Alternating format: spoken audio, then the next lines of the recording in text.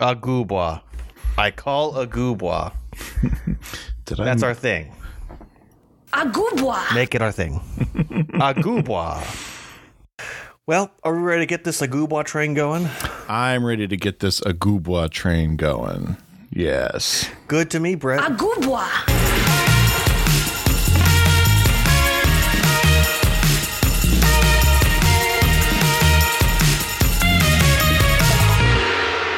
Agubwa!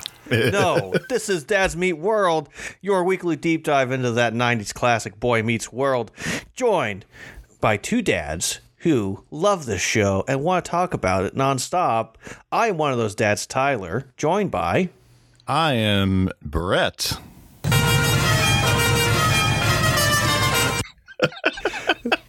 How long have you been planning on doing that? About 10 seconds when I realized it's still on the board. It's sitting right next to... Agubwa. All right. Well, if you've never listened to us before, welcome. We just like to have fun. We like to go through this show scene by scene, give our takes, but we always start with just a little catch up of what's going on in our lives. So, Brett, anything fun and new going on with you? Oh, fun and new. I am back into the swing of things for this time of year at work. Fun for the family, though. I was talking off mic to Tyler. Our youngest is sick, but our oldest two, I've mentioned them many times here on the podcast, Abby and Toby. Abby, who has been on the podcast a couple of times. They both had auditions for the fall play this week, yesterday and today, Tuesday and Wednesday as we were recording, and they both got callbacks and will go back for callbacks on Thursday as I finish editing this. And so by the time this drops on Friday, they will know whether or not they have roles, and if they do, what roles they will have in this fall's play. Nice. Well, I'm going to go ahead and take the optimistic approach because I know they listen every single week, no matter what, our number one fans. So, Abby and Toby, congratulations on whatever part you're playing, and you deserve it. That's right. What's the play this go around? This year, it's Peter the Starcatcher. It's I think I got the title right. It's a not a preview. It's a prequel? A prequel to Peter Pan. Oh, okay. Yes. Cool. So Abby is very much convinced she is going to be reading for the part of one of the children. Toby has no clue. He's just very excited because it's very rare for a freshman with no theater experience to get a call back.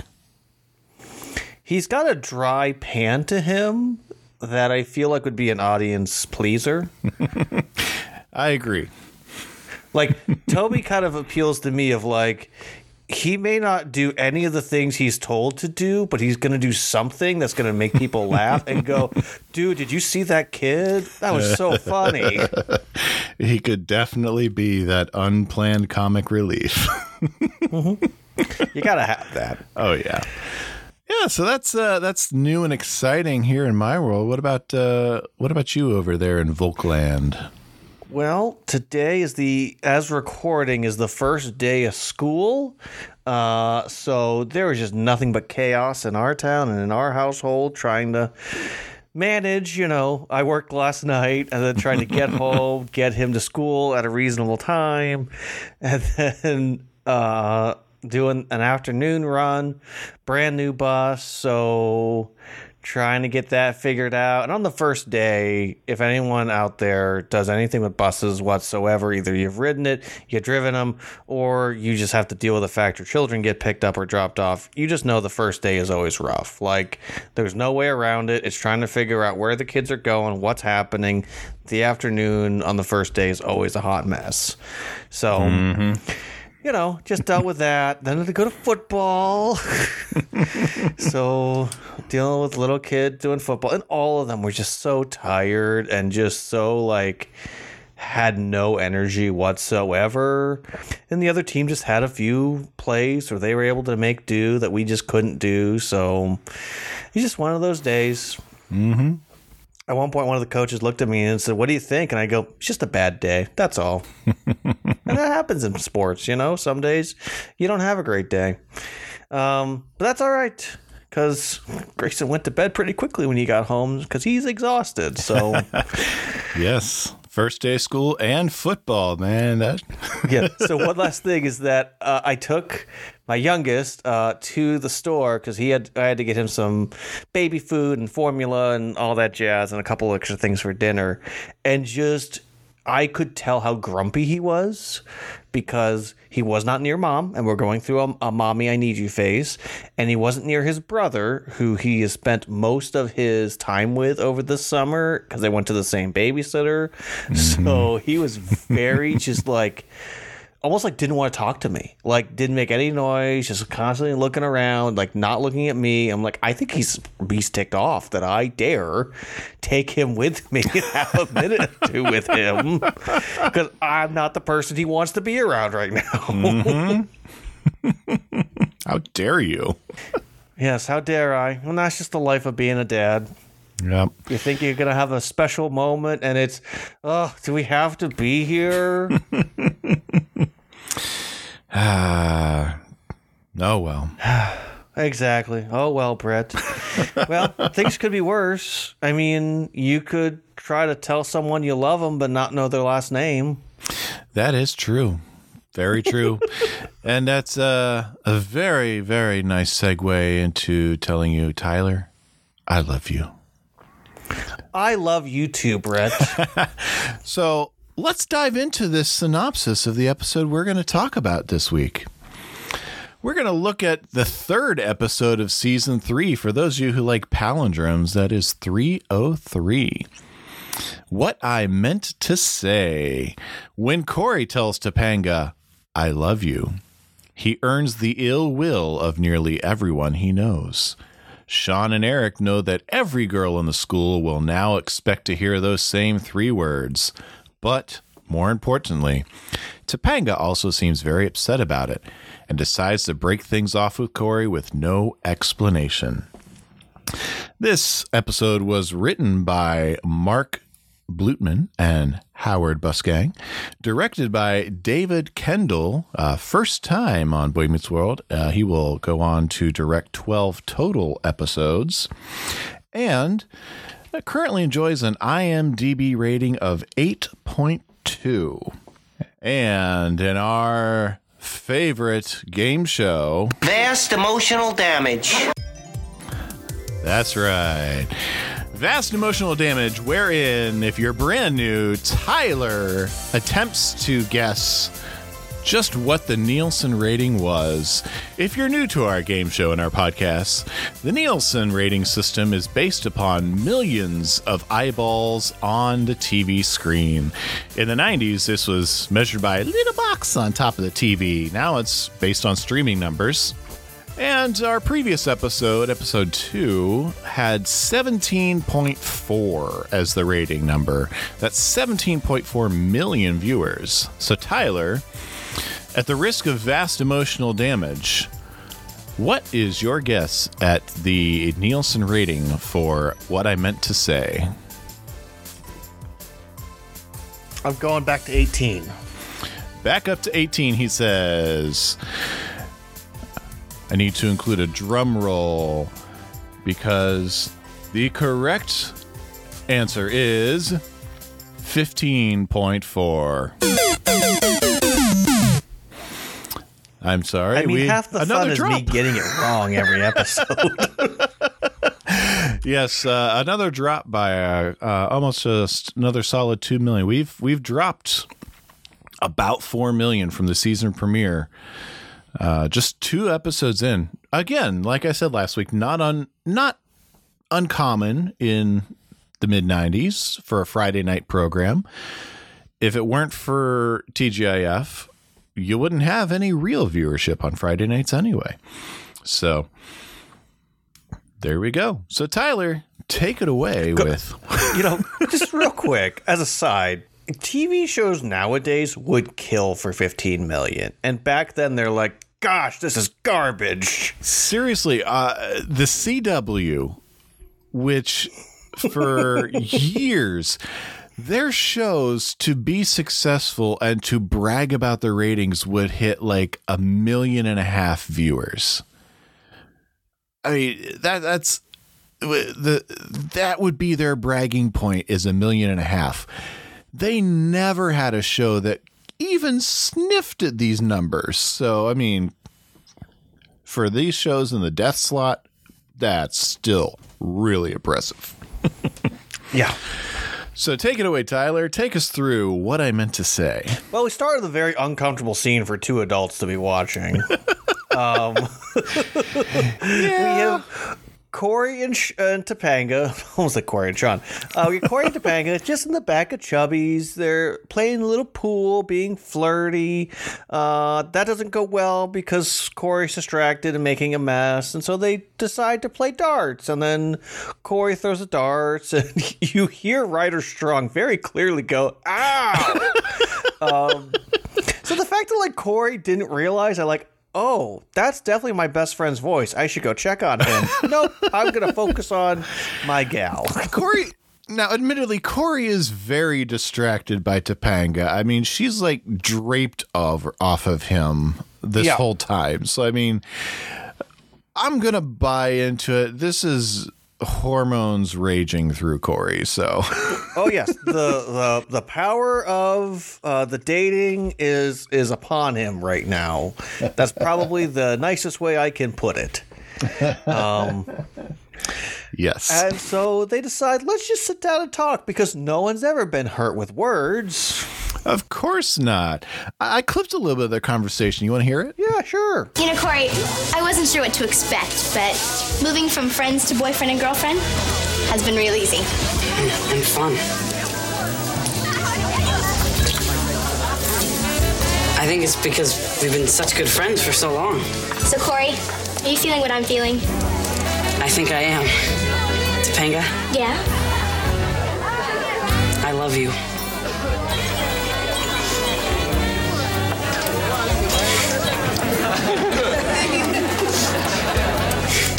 Did you hear what I said? Yes. Can we go now?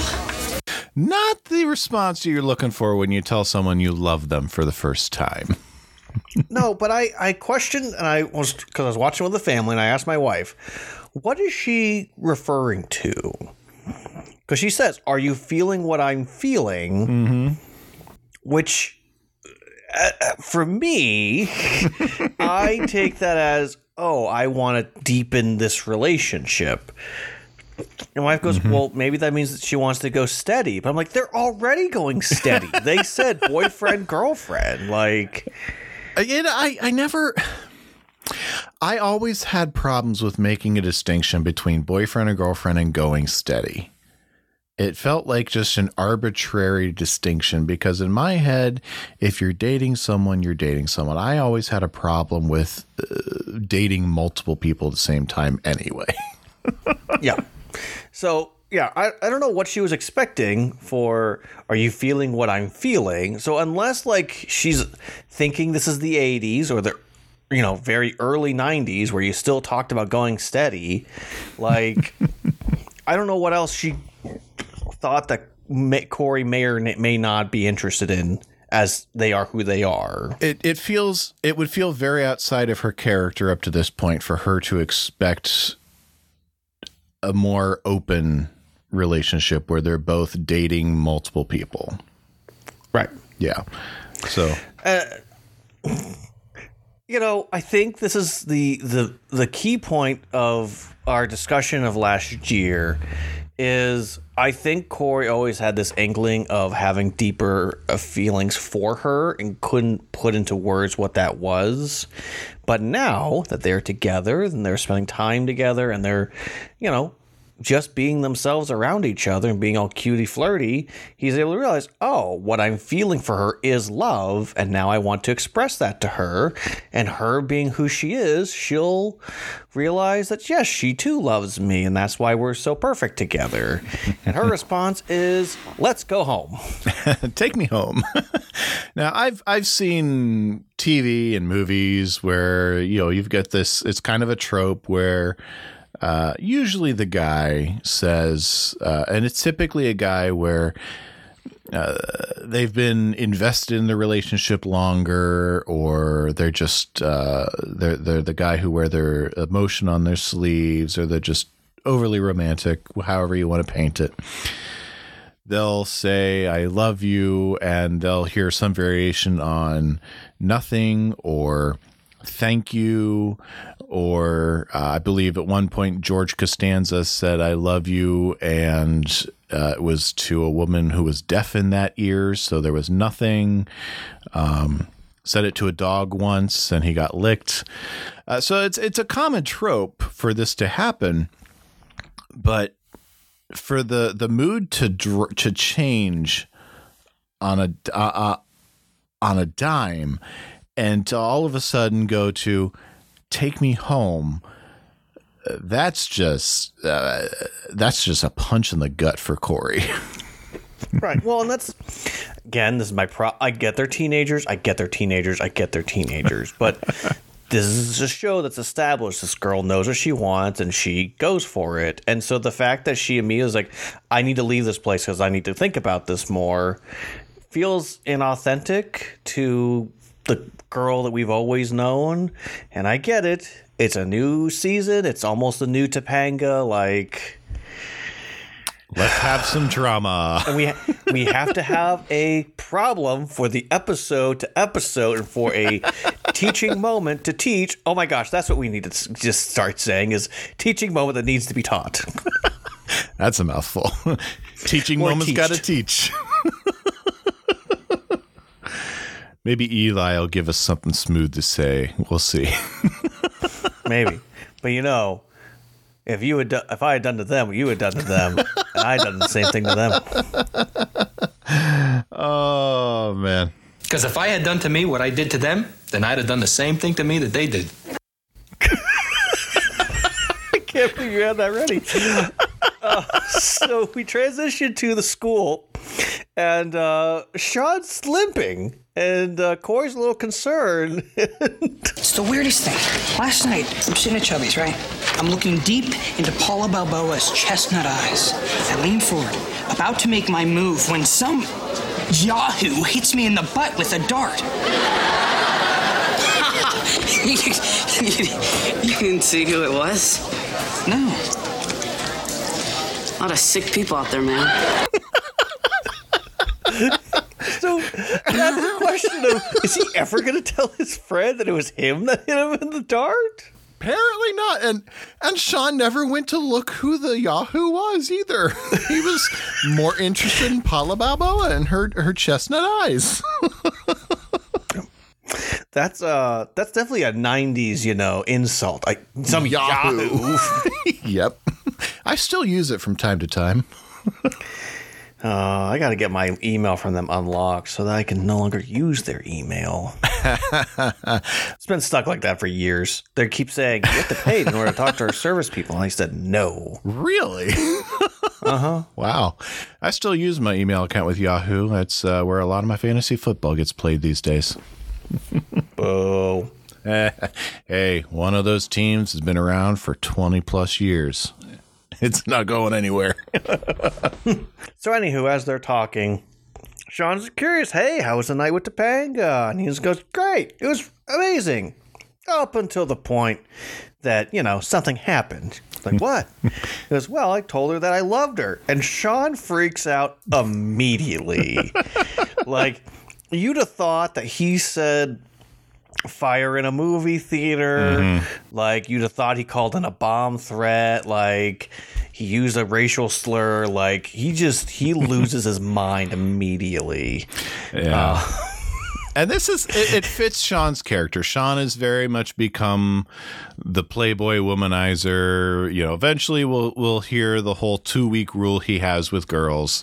Not too long, I believe. But yeah, this idea of dropping the L-bombs so soon or even at all is just, it's anathema to him. Mm-hmm. It fits. Yes, no, you don't use the L word. You don't. Because once you do, all of the girls will expect it. Yep. Every girl's going to want to hear it. And I like how Corey's so confused. He goes, "Shh, you're like a stinking canary." Yeah.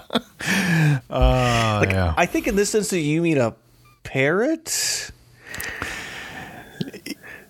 But I mean, probably. A canary is a signal that miners use to indicate problems. So yeah, because I mean, a canary in a coal mine would indicate there's danger. You know, there's gases if the canary dies. But you know, canaries also sing loudly, and you know, in nature. But still, it's still a funny joke. Oh, it is. I just like to interpret that he's thinking of the wrong bird. Mm-hmm.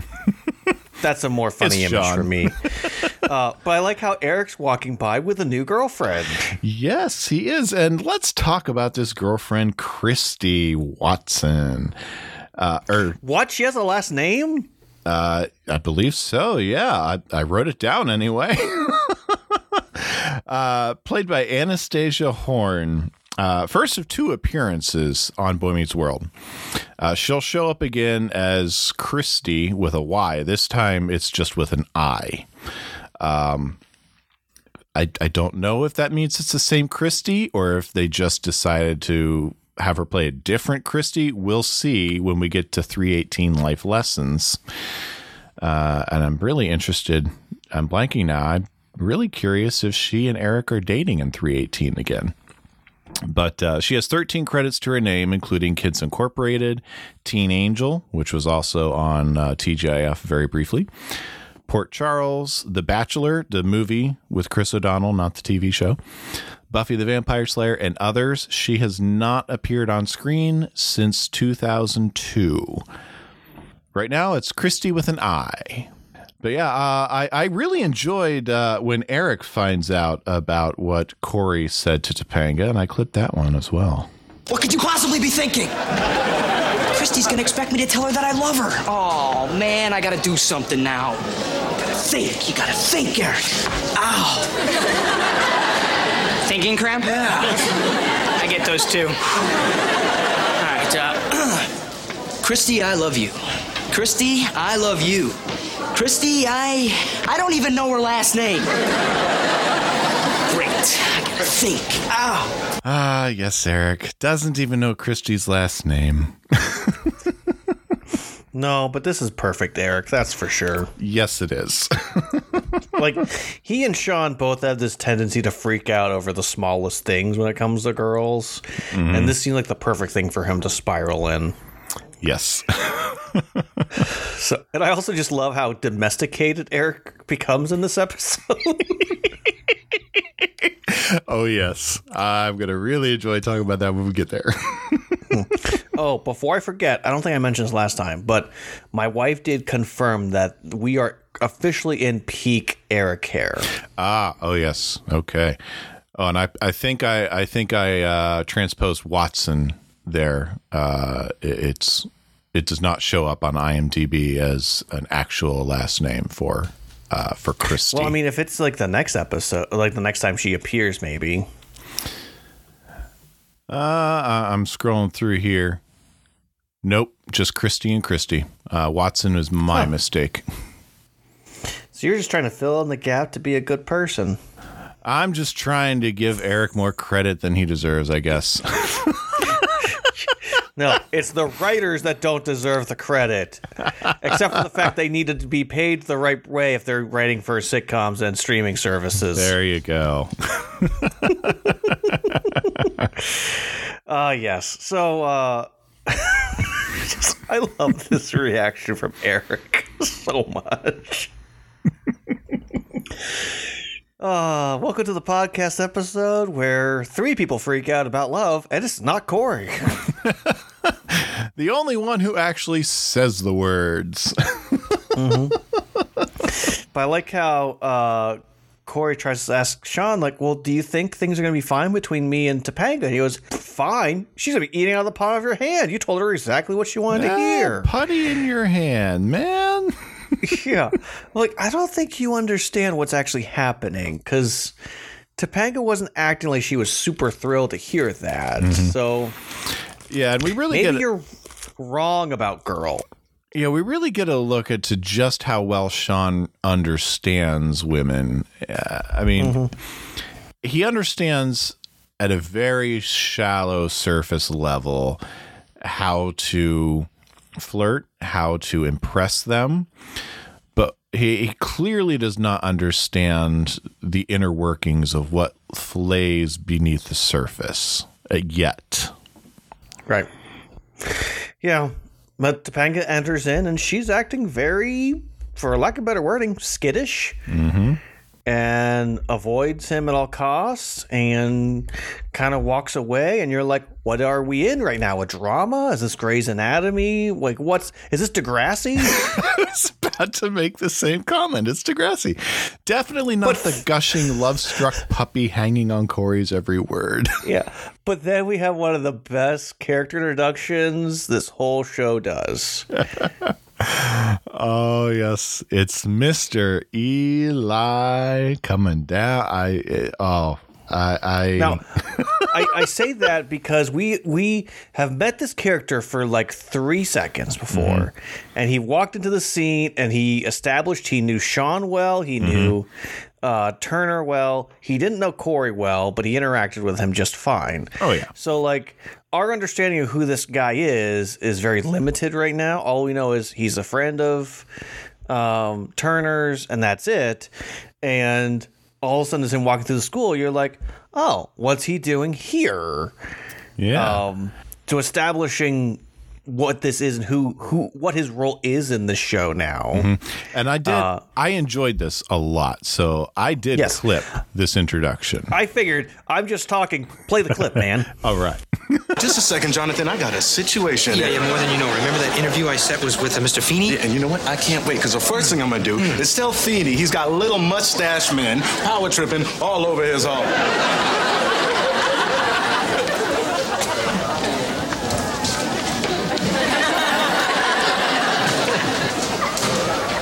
Feeney, right? Hi. Coffee? And I forgot I didn't clip out the part about the coffee. So I apologize, good-looking people. But if you haven't seen it, again, like we've always said, what are you doing listening to us without watching the episode? But Mr. Feeney chasing Eli down the hallway because he snaked his coffee out of the coffee machine and demanding to know, I put my money in and the cup dropped, the coffee poured. How much did you put in? A nickel. Even in 1995, no one's getting a cup of coffee for a nickel out of an automated coffee dispenser.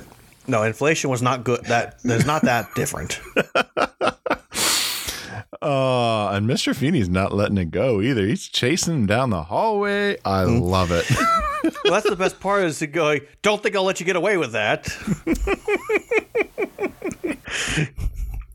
So it is enjoyable watching Feeney have the same authority over grown men as he does the students, Because eventually we will see him and Alan have kind of a similar relationship of where he does give advice to Alan, because I think as Alan transitions into having mostly teenagers, like he gets lost on how do I handle these guys? Like, it's not as easy as, throwing the ball with them and talking out their feelings. Like he doesn't know what to do half the time. So he will actually go to him for advice and they'll talk things out. And so to see him doing what he does to another grown man is quite wonderful.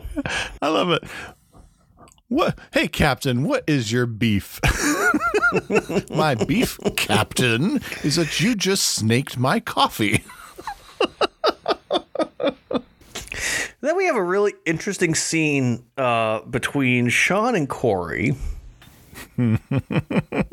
Because Sean finds Corey. Somehow he had time to go get flowers.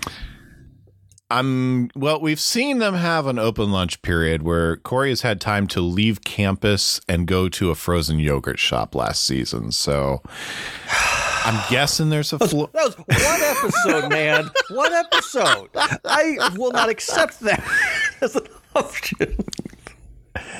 I'm just trying to make episoding work because clearly we're not even to the lunch period yet, so I don't know. Right. And there's not going to be a florist in the episode. Technically, he could have called in for flowers to be delivered there. Yeah. He could just have flowers ready to go just in case. Yeah, it's definitely a case of some episodes going to episode doing a little lifting. Maybe he here. got some wildflowers, during gym class. Who knows? Maybe he keeps a bouquet in his locker. Maybe. Anywho, Sean grabs him and he's about to pull him into the classroom, except he grabs the flowers and hands him off to a random student. Not just any student, a jock. A jock. But he bum rushes Corey to do it too. It's like jumping on a grenade. But the jock seemed appreciative of the gesture. And he did. Hey, he thanks, felt, man. He felt appreciated. He felt loved. Yeah. He felt seen, maybe, Yes. So they're in the classroom and he's going through, show me what you did. Show me what happened. Mm-hmm. And they're going through the date almost exactly how it went. And Sean realizes that she never said it back, so all the power is in Corey's hand. Yeah, and it's that piece of information that was missing, the puzzle piece that Sean did not have. And it's an interesting theory that all the power is in Topanga's court now, because Sean's experience with relationships is definitely one based on power. The closest relationship he is seen growing up is between his parents, whether it's Chet and Verna or Chet and someone else. It's a power struggle. It's who brings home the most money. It's who can provide the most presence. It's presents, as in I'm here, not presence under the tree.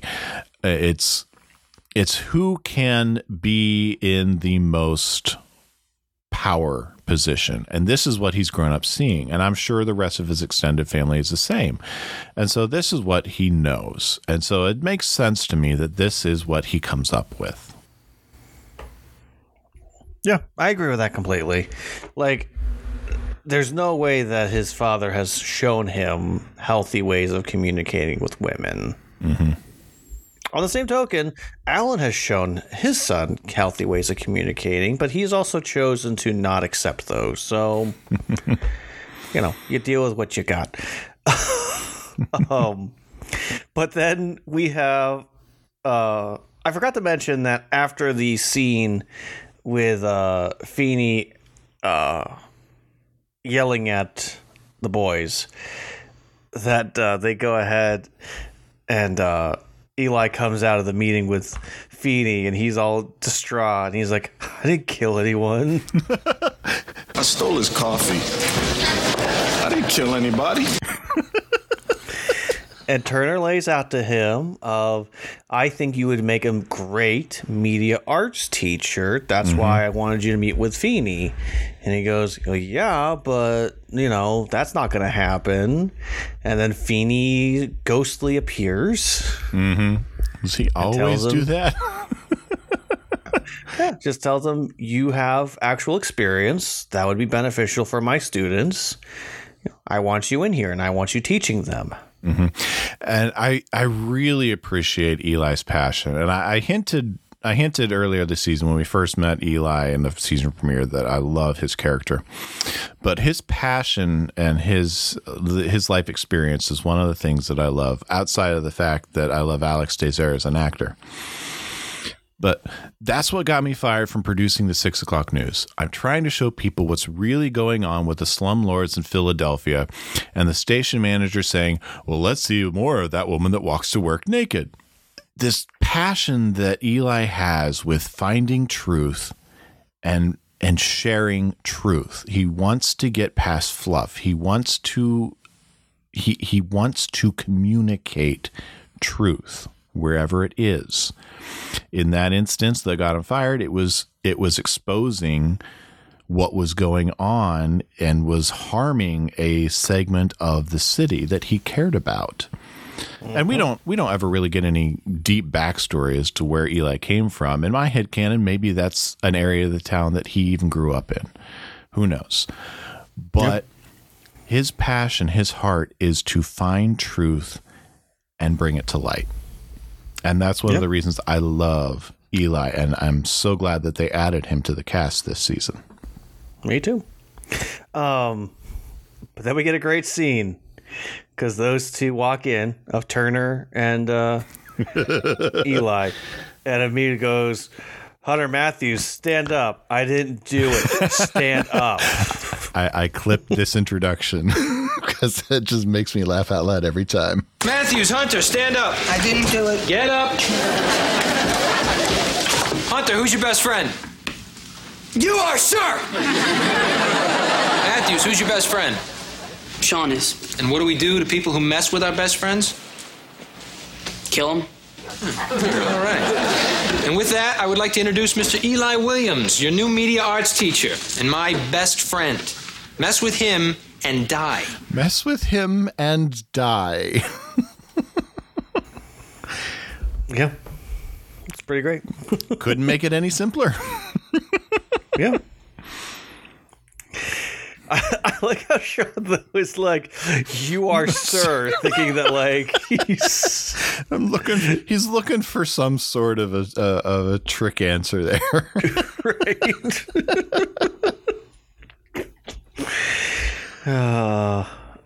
And this also leads into one of my favorite moments in the episode when he's like, all right, go ahead. Tell him what's happening. And he's like, I guess I'm here to help you guys learn how to figure out what the truth is. And immediately Corey ends up having this outburst in class.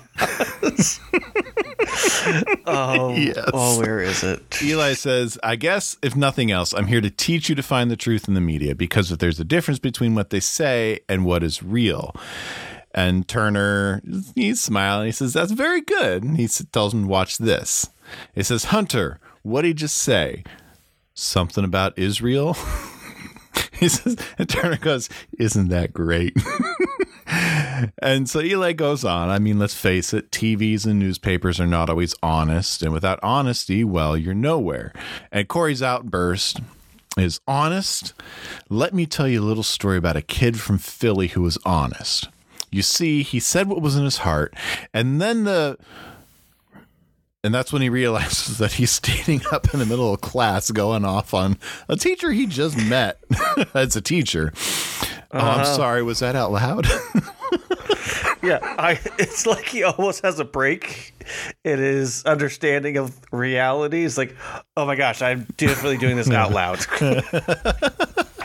I guess we forgot to mention, Brett, is that Topanga attempts to break up with Corey in the cafeteria. We were talking about the cafeteria, which is why we skipped over it. Mm-hmm. But yeah, in the cafeteria, she tries to break up with him, and thus is like right after that. So, quote unquote, Corey and Topanga have broken up, and now Corey is devastated. He's emotional, and Sean is upset because his theories are wrong. Apparently, maybe. Mm-hmm.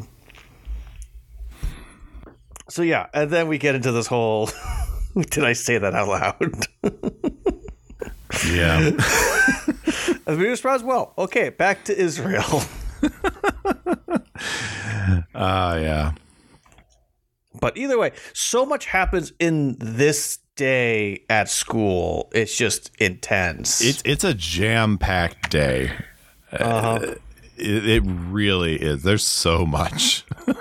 Well, I like how he gets home and his mom's like, Corey, dinner was a half hour ago. Yeah, it was delicious, Mom. Yeah.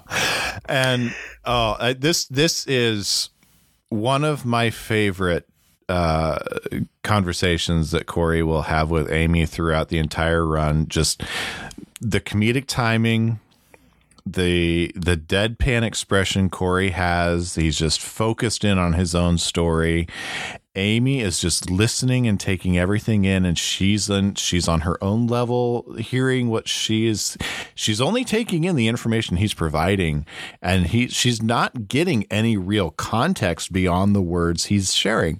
And I clipped it because it, like I said, it is one of my favorites throughout the entire series, just for sheer comedy. See, last night I was out with Topanga, and we were having a really nice time, so I figured why not go for it. Go for it? Corey, what are you saying? I went too far with Topanga. Oh, my God. How did this happen? She looked so pretty, Mom, and there we were all alone in the back room at Chubby's. Mom! No, that's not what happened. Well, all right then. Look, I just told Topanga I loved her, and she didn't feel the same way. That broken cup it seals it. I mean, everything else up to that moment is gold, but that broken cup sends it over the top because it breaks Corey out of where he is and realizes, I've really not given the right context for this. Well, and the other thing too is this is a great moment between the two of them. And in past seasons, they would go past the joke, and then here is now Amy who's going to explain to him what's happening and how he should feel about things. Mm-hmm. And there's a part of me that's a little sad that we're not getting that moment because, parenting for the win. Yeah. But, there's a great moment that comes a little bit later, and I feel like Amy would have given similar advice, probably a little better advice, but, would Corey have listened? Maybe not. Considering where Corey is, and with the last episode where his response to Amy was, women just bring you heartache, he might have a little hard time listening to Amy and what she might say. Yeah, I'm with you though. I really would have loved if Eric didn't interrupt. I would love for them to have that moment, but would Corey have actually listened? Mm-hmm. Is Corey actually going to respect her opinion? I don't know right now. Yeah, I like to headcanon that after Eric and Christy have walked through the kitchen, that Amy offered some advice. Yeah. But Eric and Christy do interrupt and come into the kitchen after they've gone to. And that's the thing, is that they come and interrupt in this new blossoming, loving couple that openly says, I love you. From Pottery Barn. Pottery Barn! Show them the ceramic cat later. Gonna make you eat that ceramic cat. Wash it down with the napkin holders. Gonna make you eat that cat. And wash it down with the napkin holders. I love you, Christy. He's like, I love you, Eric Matthews. It's like, how don't you know her name? Learn her name. Learn her name. Yes. I'll have to see if I can add that in post. I hope so. Learn her name. But we can go forward to them being at Chubby's, maybe the day later, maybe the same day. Who's to say? Mm-hmm. Doesn't fully matter. But Corey and Sean are just hanging out, and Sean's trying to encourage him. Like, hey, buddy, that relationship's done, but, maybe there's other girls out there, and, stop thinking about her. And then we get this nice headshot of Sean's mouth coming out of Topanga's face. Yeah. That's some nice camera work. Yeah, mm-hmm. I'm thinking it's the same day because Corey's wearing the same shirt, and Sean looks like he has. Honestly, Sean looks like he's wearing the same shirt, different vest, but he looks like he's wearing the same shirt underneath. So, yeah. Well, then now Eli has to come down to Chubby's because every cool new teacher every groovy teacher has to. Groovy new teacher. Yeah, the food's not that bad. Mm-hmm. Oh my gosh, that's what we need. Groovy teacher shirts. Groovy new teacher. Earring boy. Yeah, but he's trying to say, hey, I like to come here. Kids are here. If they got something going on, they can come approach me. It's a little more casual, and I get to look out for them. Yeah, it makes himself available for them. Yeah, which is actually a really cool thing. That is something that is really admirable about him, because he doesn't have to do that. He could easily go anywhere else to get food, literally any other part of town. He could go into a different school district. The fact he wants to invest in his students' life is quite admirable. It really is. Yeah. Until he's on the other side of the school. And then he doesn't make himself available to his students anymore. Yeah, but Eli sees Corey. Hey, there's that weird little kid. There's that weird kid that freaked on me during class. Yeah, I think the writers forgot that Corey and Eli have met each other, but it's fine. Let's just say this is the first time they really talk to each other. Yeah. I mean, they didn't really... The one episode we saw them, they didn't really interact. So, I mean... That's true. Yeah. Although these two have a kinship that's different than what he has with Feeney and Turner both. So, do you have the clipping of their conversation? I did clip it, yes. That freaking out stuff, that was just for the new guy? Sorry about that. I started having a bad day. Really? Because you hide us so well. See, I told my girlfriend I loved her and she dumped me. But I shouldn't have said anything. Well, didn't you mean it? No, of course I meant it. She knows that. Then you got nothing to apologize for. Yeah, I got nothing. No girlfriend, no jean jacket. Why did she break it off? She didn't say. All she said was, it's over. But what I can't figure out is... Look, I know she cares about me too. Sounds like she's not being honest. There's more story out there. Go find it. It's the use. She won't come back to me. Yeah, maybe not. But without the truth, you got nothing. And without your jacket, well, you're just cold. That's wise words from Eli. I mean, he really did manage to connect with Corey on his own level in language from his own field. Yeah. Is the way he makes it sound as if you're a reporter. You got a story you need to get the whole answers to, and you better go get it. So, yeah. No, I like the way he addresses him. And there's a kind of a directness that he has with him that other teachers don't have, because he's not really a trained teacher. Yeah, and I like that he doesn't offer any false hope either. Because Corey, at the end of the conversation there, Corey says, what's the use? She won't come back to me. And he says, yeah, maybe not. But without the truth, you got nothing. And without your jacket, well, you're just cold. Yeah. His point in telling Corey to go talk to Topanga isn't to try and fix their relationship and get them back together. His point is telling Corey to go find out why. What's the reason? What's the truth behind this? You don't have an answer. There's a story behind all this. Go figure it out so that you have an answer. Well, I now have thought that maybe Amy wouldn't give this exact advice as what Eli's giving, because she probably could have said something effective. Well, maybe it just wasn't meant to be, and you just have to leave it at that sometimes. She very well may have. And maybe Eli's the only one that was going to talk to him this way to help him to go have the courage to go break into her house, apparently. I'm curious if Corey tried to knock on the front door, or if he just went straight for the tree and Sean's been rubbing off on him. Could be. I mean, Corey's dangerous as long as he's not too close to Sean. Yeah, he kind of becomes meek Corey when he's around Sean. He's got to be the good guy. Yeah. He's got to balance himself out a little bit. But yeah, we get to Topanga's room for the first time, weirdly. And Corey's confronting her. Like, here's my jean jacket. I'm going to go. And then it's, I want the truth. You can't handle the truth.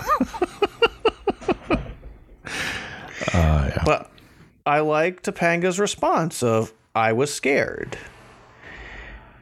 Scared of what these feelings are, because she says we're only 14, although Sean's 15, so maybe he's just a little bit older. Mm-hmm. But, regardless, we're teenagers. We're in 9th grade. These are really intense emotions. Mm-hmm. How can we possibly know that these are the real emotions? Mm-hmm. Now, did you clip this part with the whole...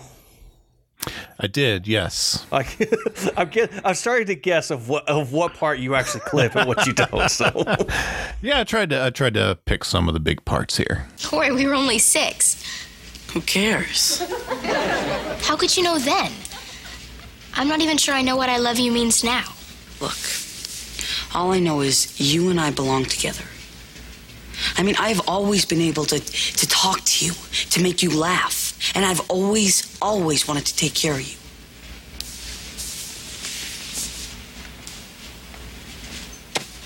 All right. Topanga, I've been completely honest with you. So, I got my jean jacket, so I'll leave you alone. So that's what I love you means? Yeah. Bye. Corey? I love you too. And that's Corey's definition of love. Mm-hmm. That he feels that they belong together. He's always been able to talk to her, to make her laugh, and he's always wanted to take care of her. And when he boils it down, that's his definition of what I love you means. Yeah, pretty powerful. I like, because they always allude that Topanga's smarter than Corey. Topanga's better than Corey. Topanga has to win at everything. And I feel like it's one of those moments where Corey is helping her to be better, not just her helping him all the time be better. Because it feels like even though she used to be a free spirit and maybe, Dad has a little more money than we thought, maybe she hasn't fully grasped what I love you could mean in the context of them. Because there is a giant difference between when you say I love you to a person in high school, college, when you get married, when you've been married for 10 years, when you've been married for 20 years. Like, I love you, the words don't change, but the meanings behind them change. Like, I often try to tell my wife, like, when I say I love you, I mean, I am so thankful that you put up with me, that you still choose to put up with me, and you've blessed me with 3 beautiful babies. And I said, everything I have is because of you, and I'm so grateful to you, and I wish I could make you feel the way you make me feel. And I try the best I can to communicate those things, but she's not a words of affirmation person, so she doesn't always hear that whenever I use the words. I have to do different things. But yeah, for high schoolers, this is a pretty intense thing to happen pretty quickly. But also, these two have known each other for long enough that this doesn't feel out of left field. Maybe for Eric and Christy. I don't know. They did go to Pottery Barn. Pottery Barn. Yeah, with Corey and Topanga, it's... I mean, if you've gone through the series, you know that eventually the writers will retcon that they didn't just meet in 6th grade, that they've went on walks together in their strollers, and it was only for a period that stretch of like 6 years when Corey believed Eric when he told him that you couldn't have a best friend that was a girl, that he turned against her. And that these two were basically destined to be together from infancy. And, we see a flashback where Corey and Topanga are pretty much a married couple when they're 5, and Sean has to save him out of the a zoo pit. So, I mean, in the life of the series, it's not really a shock.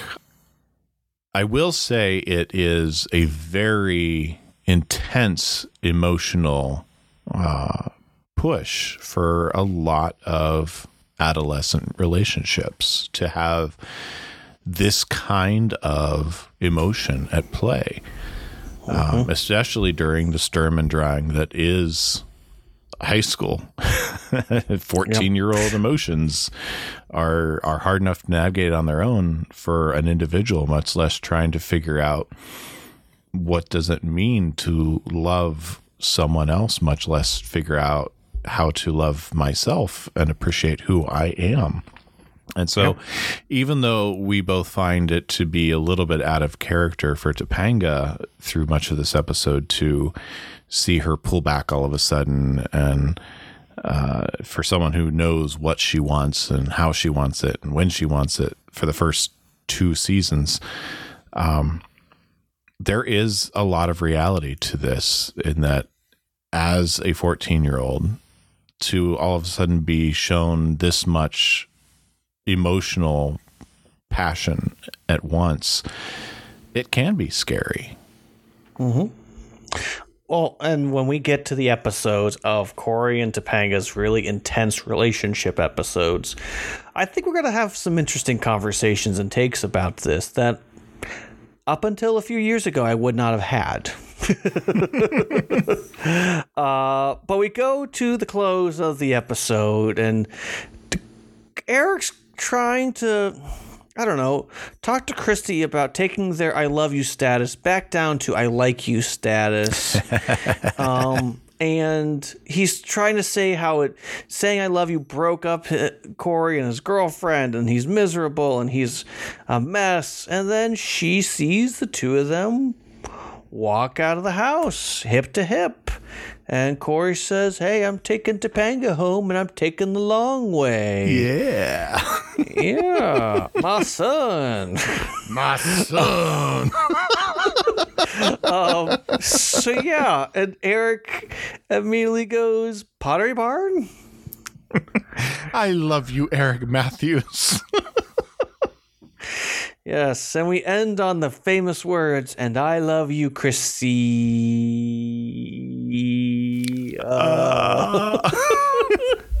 Fade to black. And we don't know what to make of Eric and Christy until maybe episode 18. Yeah. You know, I'll tell you what. Again, Eric wouldn't be in this mess if he just stayed with Linda. Agreed. I like Linda. Well, Brett, we got a little mushy with our with some the words of love and what it means. What if we get some perspective from some other people who understand what it means to love and how much they love this relationship of Cory and Topanga? That's a lot of love. Let's hear from it.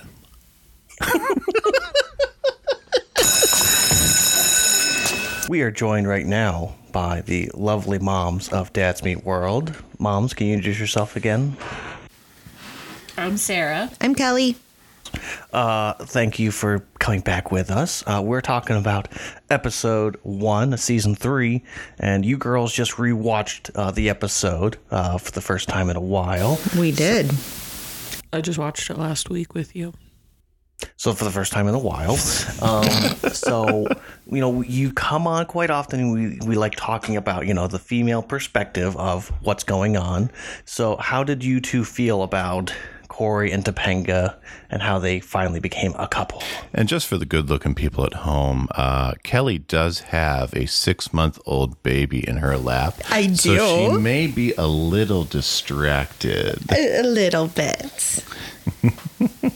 Aunt Kelly needs some baby time. Yes.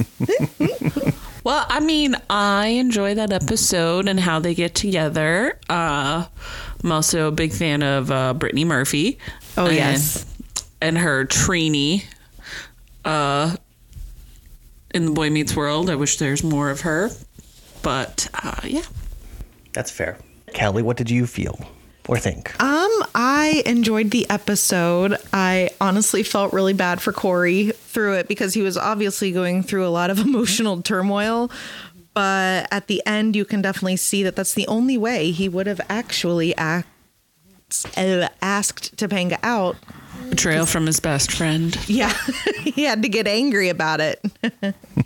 So do you girls feel like the way they represented Topanga in this episode was fair and accurate? I mean, I want to know more from her perspective. Like, I get it's Boy Meets World, but, you know, did she know about the plan? Was she going along with it? If not, why did she agree to go out with Sean? So I have some follow-up questions with that as to her involvement in this whole scenario, but... And also, if she did know... I don't know if I like it if she knows her, you know... Yeah, I kind of feel like I don't want her to know because has such high integrity, right? And always, but it also like bothers me if she doesn't know because like they tricked her too. Yeah, and Sean, like, why does she agree to go out with Sean? Like, right when she clearly doesn't. Like, Sean's just a friend, not like. Well, did she agree to go on a date with Sean or just go as friends to go see a movie because Corey didn't ask her and she didn't want another boy to ask her? I still don't like it. Okay, that's fine. Especially because he put his arm around her. Like was she doing was the tic tac thing. Yeah, like, she was going along. They're walking real close together. They're like, holding hands on the way out.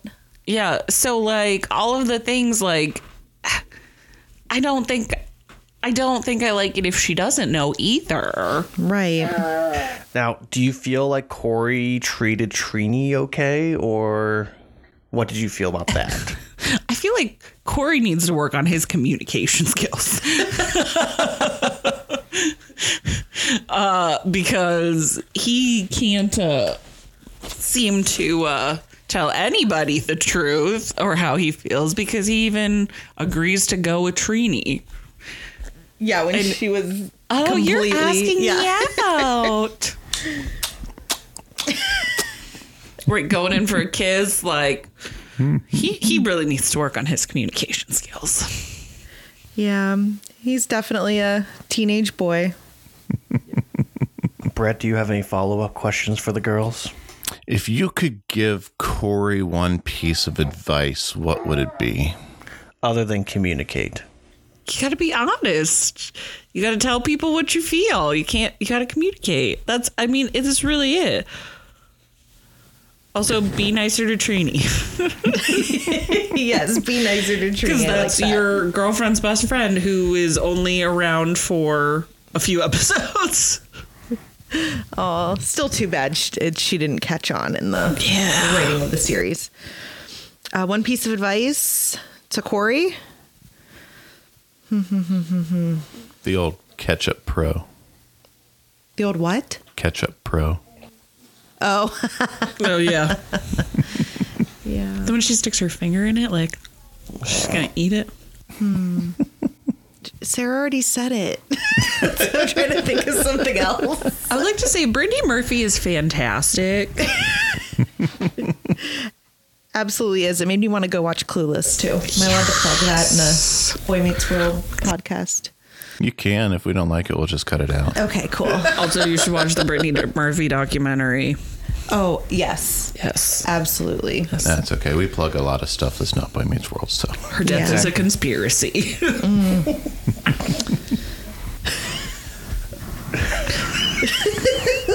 Good looking people. Henry has found the mic cord. So, what grade would you give this episode? Oh, I'm trying to think. Like, there's not even I enjoy the subplot of this movie too, like with Eric and Frankie and Joey. It's a really good Frankie and Joey episode where they've got some good comedic chops in it. I'm gonna give it an A. Fair. Nice. I like that.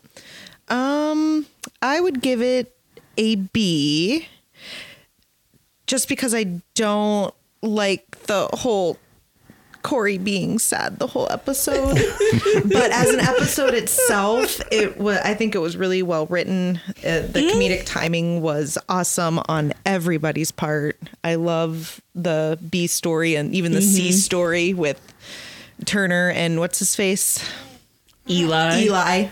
And just the Sean living with Turner, getting a little glimpse into that too. So I think as an episode, I need to change my grade to an A because they did a really good job. They did a good job with all of those three elements. You just didn't like emotionally story. how you felt watching Corey be in Right. turmoil. We felt bad for Corey, but it's a really well written episode. Right. They came out swinging the first episode of the third season. They sure did. They sure did. Now, just as a quick aside, how did the two of you feel about the whole Sean and Turner living together situation? How did it feel in this episode? I mean, I appreciated that Turner was trying to, set down the boundaries because, summer was obviously different than the school year. Like I live with the teacher now, so I don't have to... I can just get a note. And the note is, no way. Yes, that was really good. And Sean going to school in his pajamas. Right. Somehow he had a change of clothes and he had an overshirt, but he's still walking around wearing those red striped pants. That's right. So he took off the like robe. those silk red striped pants. That was great. And now it's normal to go to school in your pajama pants. That's right. Corey going on a job interview and Sean rolling out of bed. Sounds about right. Mm-hmm. Yes. Well, and there's a true delineation now of the character of Sean and the character of Corey, and they're in their lanes, and almost the lanes are going to be in for the rest of the show. Yeah. Because up until this point, the two of them are kind of hodgepodge back and forth on who is the instigator, who is the one getting them into trouble, and who's trying to get them out of trouble. Yeah, they're definitely going from tween to teen. Teenagers. In this season. Yeah. They definitely have more real emotions besides like girl. Like their emotions are becoming complex. Pretty girl. Girl, right there. It's like an Inside Out. Girl, warning. So what lesson do you think you may have learned from this episode? Or what's something that was like a reminder of? Communication. That's a good one. A good lesson? Say what you need to say. Set boundaries. Communication. That's what I stand by. Meet your friends where they're at. Meet people in your life where they're at. Because obviously Corey needed a little push to get out of himself and get out of his head. So even though I don't necessarily agree with the tactics that were taken, Corey needed something. Yeah, he definitely needed the push. Right. Well, we just want to thank you ladies for hopping on with us once again. We always appreciate you coming on and giving your mom opinions. Indeed. So, Brett, is there anything else you want to ask the ladies, or when should we expect Moms Meet World? Not ever. I mean, it would be a very informative podcast that we would do because, I mean, we would probably dive into the child psychology behind all of all of the characters.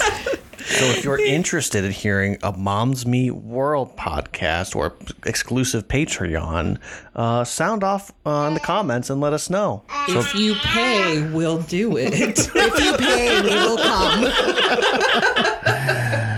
All right. That's all I've got. Okay. Thank you, moms. Well, thank you, ladies. Well, There's Brett, a school bell. I think we need to get to some deep dives. I agree. People. Am I the only one who read the summer reading list? So let's start with darts, because we'll get to pool later on this season, so we don't need to tackle pool right now. But darts is a classic bar game. It is that game where you have the little darts. Little darts. Anywho, You got the board, you got different points on it, and most people know you get into the center, that's a bullseye. Bullseye! But there's other points along the way as well that'll help you that I don't fully understand. Darts, a dartboard, originated from the United Kingdom, is what I'm seeing. The original target in the game is likely have been a section of a tree trunk. It's circular shape, concentric ring giving rise to a standard dartboard pattern in use today. An older name for dartboard is butt. The word comes from the French word butt, meaning target or goal. We are so mature. Standard numbered point system is attributed to a Lancashire carpenter, I wonder what that is, named Brian Gamlin, who devised it in 1896. First time it was played was considered 1860. There's a lot of different stuff to go into it. The main reason why I wanted to have at least a little bit of information about this sucker is because I feel like everyone sees a dartboard and goes, oh yeah, dartboard.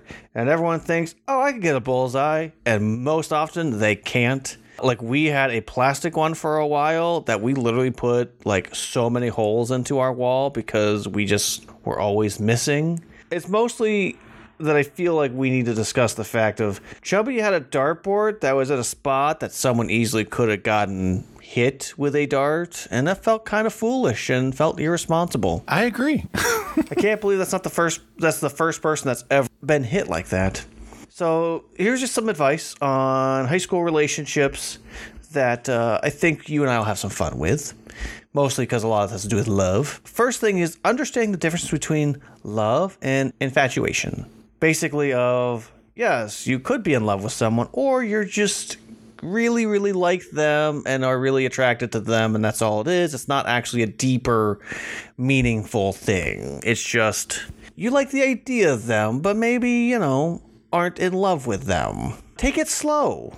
People go way too fast and make really poor choices, and then they have to live with those consequences. There's many consequences you can get from taking things way too fast. Don't get emotionally stuck into a relationship. I think what this is referring to is you may be in a relationship with somebody and you're like, well, I don't think I actually want to be in a relationship with them, but you fear for them and you're like, oh, if I break up with them, how is this going to impact them? How is this going to affect them? And you can be guilted into staying longer than you should be staying. Think really carefully before you get physical. Again, kind of the same thing of not rushing. Physical is physical is physical.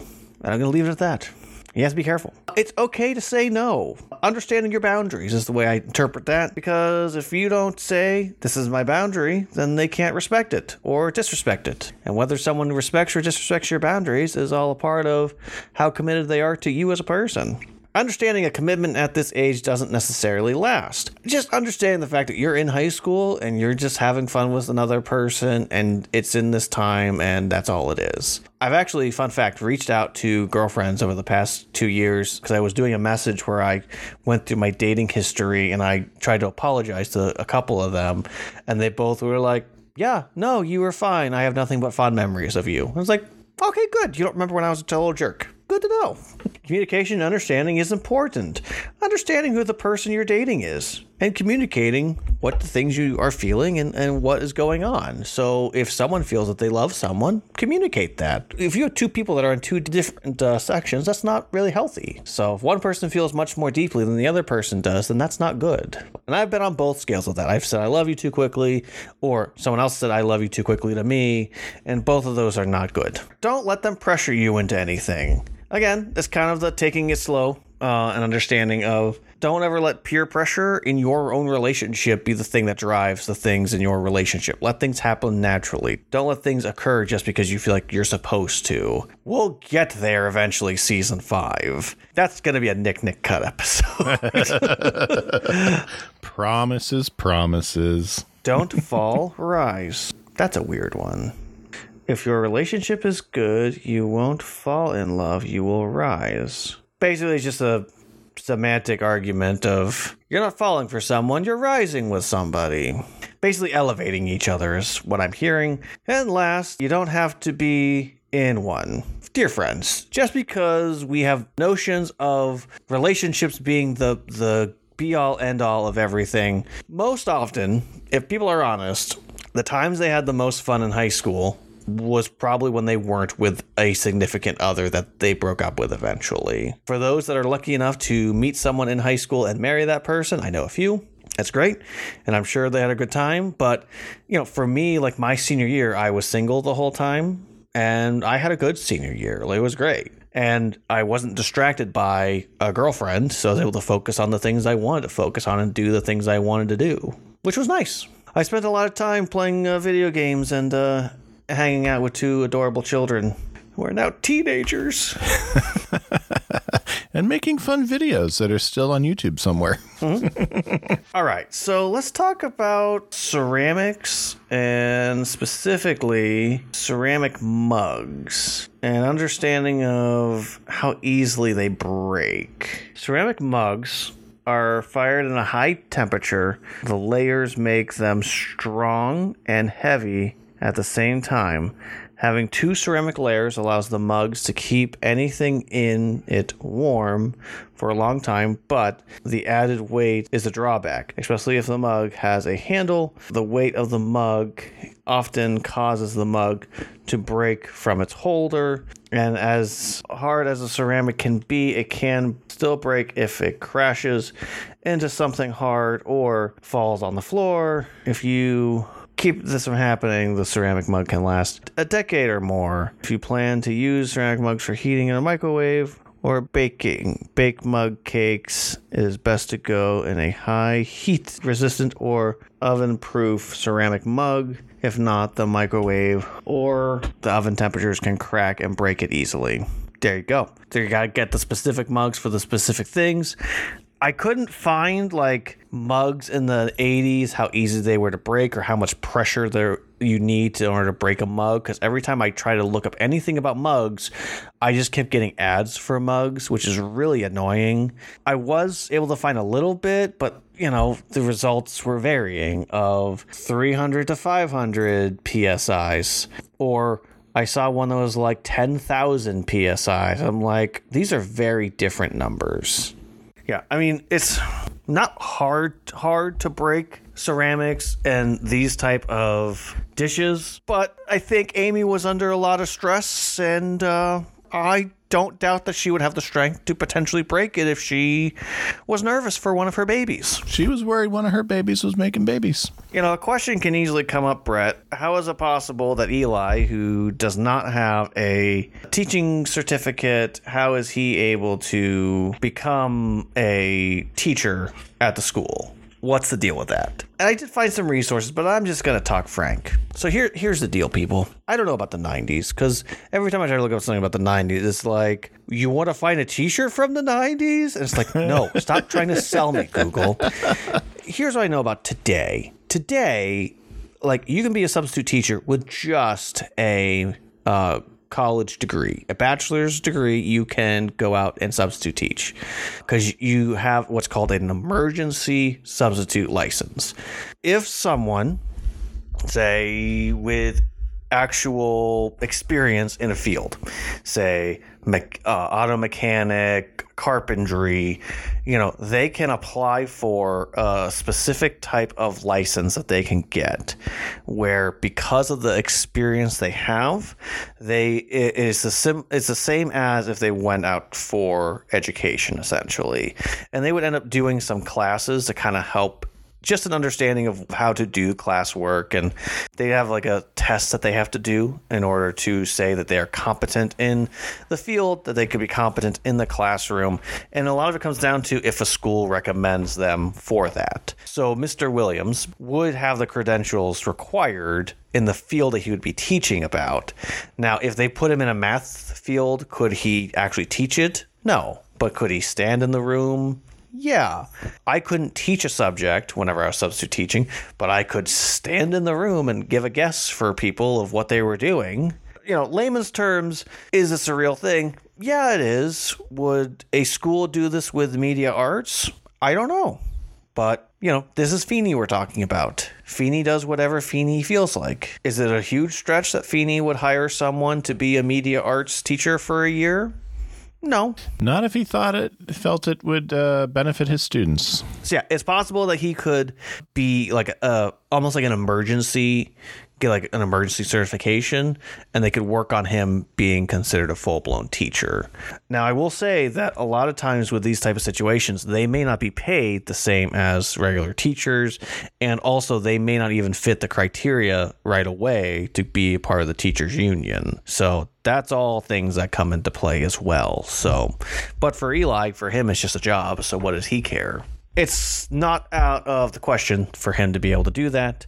I actually have a friend who went to school for education, has a teaching certificate in Pennsylvania, but also is a mechanic on the side and could easily become the new shop teacher when that becomes available. But he would have to give up his teaching certificate in order to be able to teach automotive. Interesting. Yeah. So, Brett, I think it's time for us to address the elephant in the room of the 90s, and that is denim. Because as you know, denim was everywhere in the 90s. So I thought the first thing that we needed to do was address to jeans itself. Okay, where did it come from? How'd that all happen? So the birth of jeans apparently was May 20th, 1873. Back in the day, the mid 1980s, to be exact. Basically, they were referred to as waist overalls. They were all the rage, but not because they were the style, but rather practical. The brainchild of the businessman Levi Strauss and tailor Jacob Davis, blue jeans combined material rivets to denim trousers to create a durable uniform that stood up to the rough and tumble work of the 49ers, so the Gold Rush, not the football team. Workwear, as we knew it, was revolutionized, and it would never be the same. So basically, if we go through all the different gaps of time, in the early 1990s, you got a lot of workers using denim jeans, like miners, as we said before, but also cowboys, and basically every labor force out there is using them in some way, shape, or form. A lot of like craftsmen and whatnot, those type of things. Basically, the type of people that were wearing them back then wear them now. Mm-hmm. Except nowadays we call those work jeans. But as time progressed, especially in the 60s, we started getting more design in our jeans, like the flower power. What made jeans cool, though, was in the 1950s with James Dean coming on the scene and really apparently making it jeans something, for the youth to collab onto. Then we have the 1960s, flower power, getting more designs in our jeans and creativity. So the 1980s is when the designer denim was truly born. A 15-year-old Brooke Shields starred in a Calvin Klein commercial saying, "Nothing comes between me and my Calvins." Jeans were starting to become a much bigger deal. And essentially from what I found is one of the reasons that... Oh, sorry. We need to backtrack for a moment because the next thing is about... So hold the pin because we're about to the 90s. Because now we have to go into the double denim of why the heck were people in the 90s all of a sudden wearing denim pants and also denim jackets. And Brett, would it surprise you if I told you that the 90s was not the first generation of denim? No, it would not. Yeah, because in the 1950s is when double denim really started. And you had some famous people, Marilyn Monroe, George Harrison, Elvis Presley. All these people were rocking the double denim, It was more their casual look. It wasn't their outperforming type looks. And then apparently in the 1970s, you had the Canadian tuxedo is what it was referred to. And you had a lot of cowboys and gold miners, 49ers, back to that. They were rocking the double denim. 1980s, big hair, neon colors, side ponytail. But also, people were wearing double denim again, but a little more Donna was spotted wearing a light blue denim shorts and a black tee with an oversized denim dark blue jacket. So like there's a little bit more of like it looks different, so I don't think we noticed it. But then in the 90s we had like almost same pattern of pants and same pattern of denim jackets. And one of the reasons that it was so popular, you guessed it, famous people wore it. And if famous people wear it, other people, normal people, will wear it. Now, let's just throw out some names that I saw as to who was wearing double denim in the 90s. Heidi Klum, Brad Pitt, Drew Barrymore, Tyra Banks, Johnny Depp, Britney Spears, Pamela Anderson, Naomi Campbell, and Justin Timberlake. Any of those names sound familiar to you, Brett? Oh, very familiar. Yeah. So it's one of those trends that just became super popular because it was in the young culture, pop culture zeitgeist, and it was just fashionably acceptable. It's like the fedora all of a sudden being on every single person's head in the early 2000s. And one of the things I looked up is basically from the fashionistas I was reading on. They were like, listen, double denim has basically always been around at this point, and it will continue to be around. It's just not really a trend from one decade. It's always around, and it's just always going to be around because you can do it different ways. But the way that they did it in the 90s apparently is now coming back. Yeah, just so you know, all good-looking young people, any and all fashion you have, someone else wore it before you, and most likely it was your parents. That's right. I still got a denim jacket in my closet somewhere. Very nice. And Brett, those were our long but fun facts. All right, so let's wake the good-looking people up by asking... You know anything about the Odyssey? Huh? Did I say you could talk? I didn't teach you that. My friend Mr. Matthews will lead the discussion. Do I have to draw you a picture? What did we learn today, Tyler?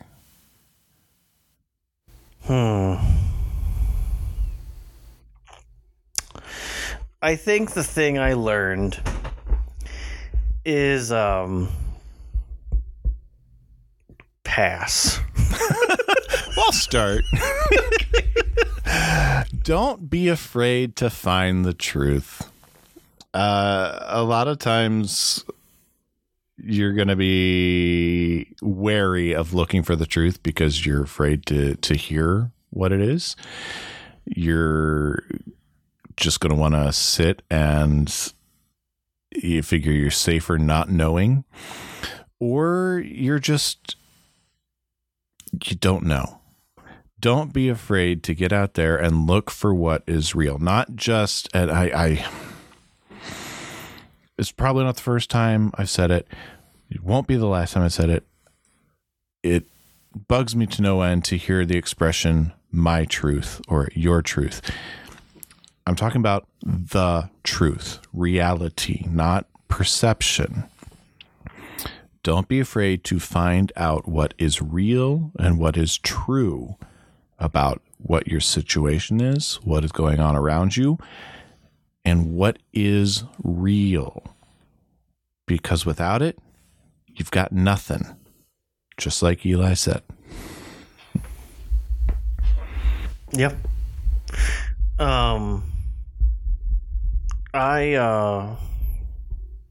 The only reason why I'm having a hard time coming up with something concrete is because I've never been scared of sharing my emotions, thing that you know, and I think the good-looking people that have been with us since the beginning, they know that too. I mean, honestly, everybody knows once they get to know me for a little bit. So I have a hard time relating to the struggle, I guess, of this episode. Because I don't have this fear. I've never had this fear. I think the only thing I can think of is if I'm going to a place that I'm going to interview, I think I need to be more careful of who I interact with and how I treat everybody. Because Eli came in hot and heavy, and don't think he should have done that, and easily could have blown that opportunity. If not for the fact that Feeney is a good person and is willing to give people a second chance. So be more cautious before you go into and who you're, making fun of. There you go. So let's move on to... I'm right? No, you're exactly right. So am I done with my education? Can I go? that part of the episode where we grade this episode. Tyler, how would you grade what I meant to say? I'm going to have to go with an A+. It's just, this is one of their classic episodes. And I know that someone could make the argument of Cory and Topanga, this is their first breakup. If it's in the same day, it's not a breakup. I'm a firm believer that this is just a disagreement, and the two of them don't know how to work through that disagreement right now. And so this is different of understanding. So the moment they talk it out, they're fine. And I like the way they truly introduce Eli of who he's going to be in this role in this school year. I liked the interaction that Cory had with Amy. I wish Alan would have been in this episode, but hey, at least we had Amy. And just watching Eric and Sean respond the way they do is just hilarious to me, especially because Eric goes full blown into the domestic good boyfriend, and he doesn't want to be that. So it's just fun all around. And seeing Feeney be Feeney. And then lastly, Hunter, who's your best friend? You are, sir. All right. I'm going to go with an A-. Well, it is a classic episode. It's one that I watch a lot. It's got those classic moments. It is missing Alan. This would be a great time for Alan to speak truth into Cory's life. It'd be a great time for Amy to speak more truth into his life on screen. One thing that it was missing specifically for me that would have given it a higher grade, aside from Eli's advice for Cory to seek out truth to give him answers, the only advice Cory gets from his situation is bad advice about telling Topanga why, or about not telling Topanga that he loves her. He doesn't work out why he shared that with anyone except Topanga. No one comes alongside him and asks him why he shared it, except to tell him that he should never have said that. Eli gives him solid advice to go look for truth and to look for the answers. But at no point does anyone in a mentorship role help him work through why he's struggling with even sharing those words and how they could have been scary, except for in that moment with Topanga. And I feel like that could have been something that this episode would have benefited from. But, the only thing I can think of is that sometimes, and I know you and I have both been guilty of this, but when something's going on and we have a focus elsewhere, we can miss the fact of one of our people are hurting, and they could be right in front of us and our mind is not focused and we don't see, oh, he's hurting. Now, could Turner have followed him and figured out what was happening? Of course, but honestly, I think the outburst was mostly just a way to have a joke because the show is more concerned about jokes than continuity, as we know. Yes. But, part of the problem is because the goal is to get to the joke, to get to the next thing, get to the next thing, to get to the next thing, there's so many things happening all at once when this could benefit from 2 episodes of confusion and not knowing but this show doesn't do the 2-parters yet. Oh, no. Which is why once the show starts doing 2-parters, there's less of the, and then we get to this, then we get to this, then we get to this, then we get to this. Like, when we finally start getting our 2-parter episodes, we're like, okay, we can breathe in this episode. And that's something that I felt like this could have benefited from. That room to breathe just a little bit. And we could have had a little bit of that. I don't disagree with you, but the fact that you're in the A range is good enough for me. Well, I'm glad you approve that my grade is good for you. Oh, it could be better, but, it's good enough. All right. Well, I believe that you owe me a dad joke. I do owe you a dad joke. And I was prepared and ready because that's what I'm here for. All right. So, what's the king of all school supplies? The king of all school supplies. You got me stumped on that one. The ruler.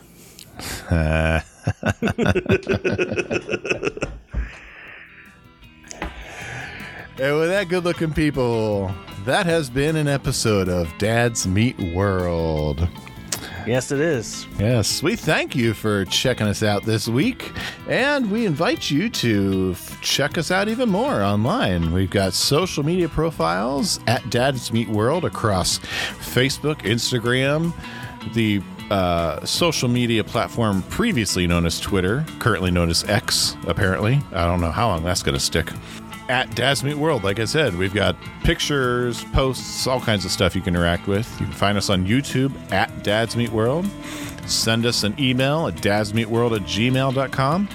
And I just added Season 3 artwork swag to the Dad's Meat World at threadless.com store. Nice. Yeah. I gotta get my new shirt. Yeah.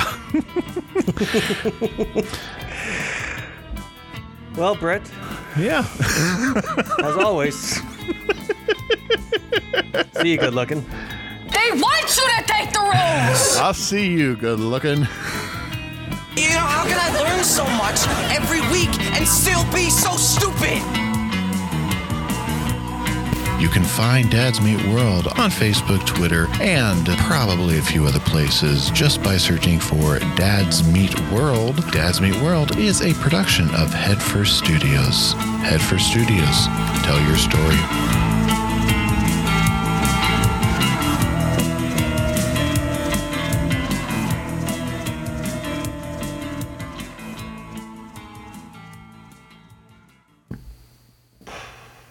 Sorry, I thought I had a burp coming. I did. So there we go. Okay.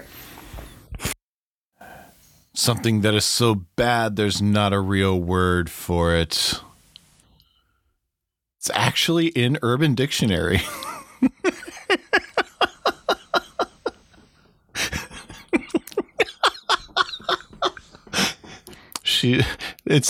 There's a second entry for it. A word my friends and I made up to define something that is so ugly that there is no proper word to describe it. She's so ugly, the word ugly doesn't say it. She's a goobwa. It's upvoted once and downvoted 48 times. Are you taking a selfie? I was trying to. But first, let me take a selfie.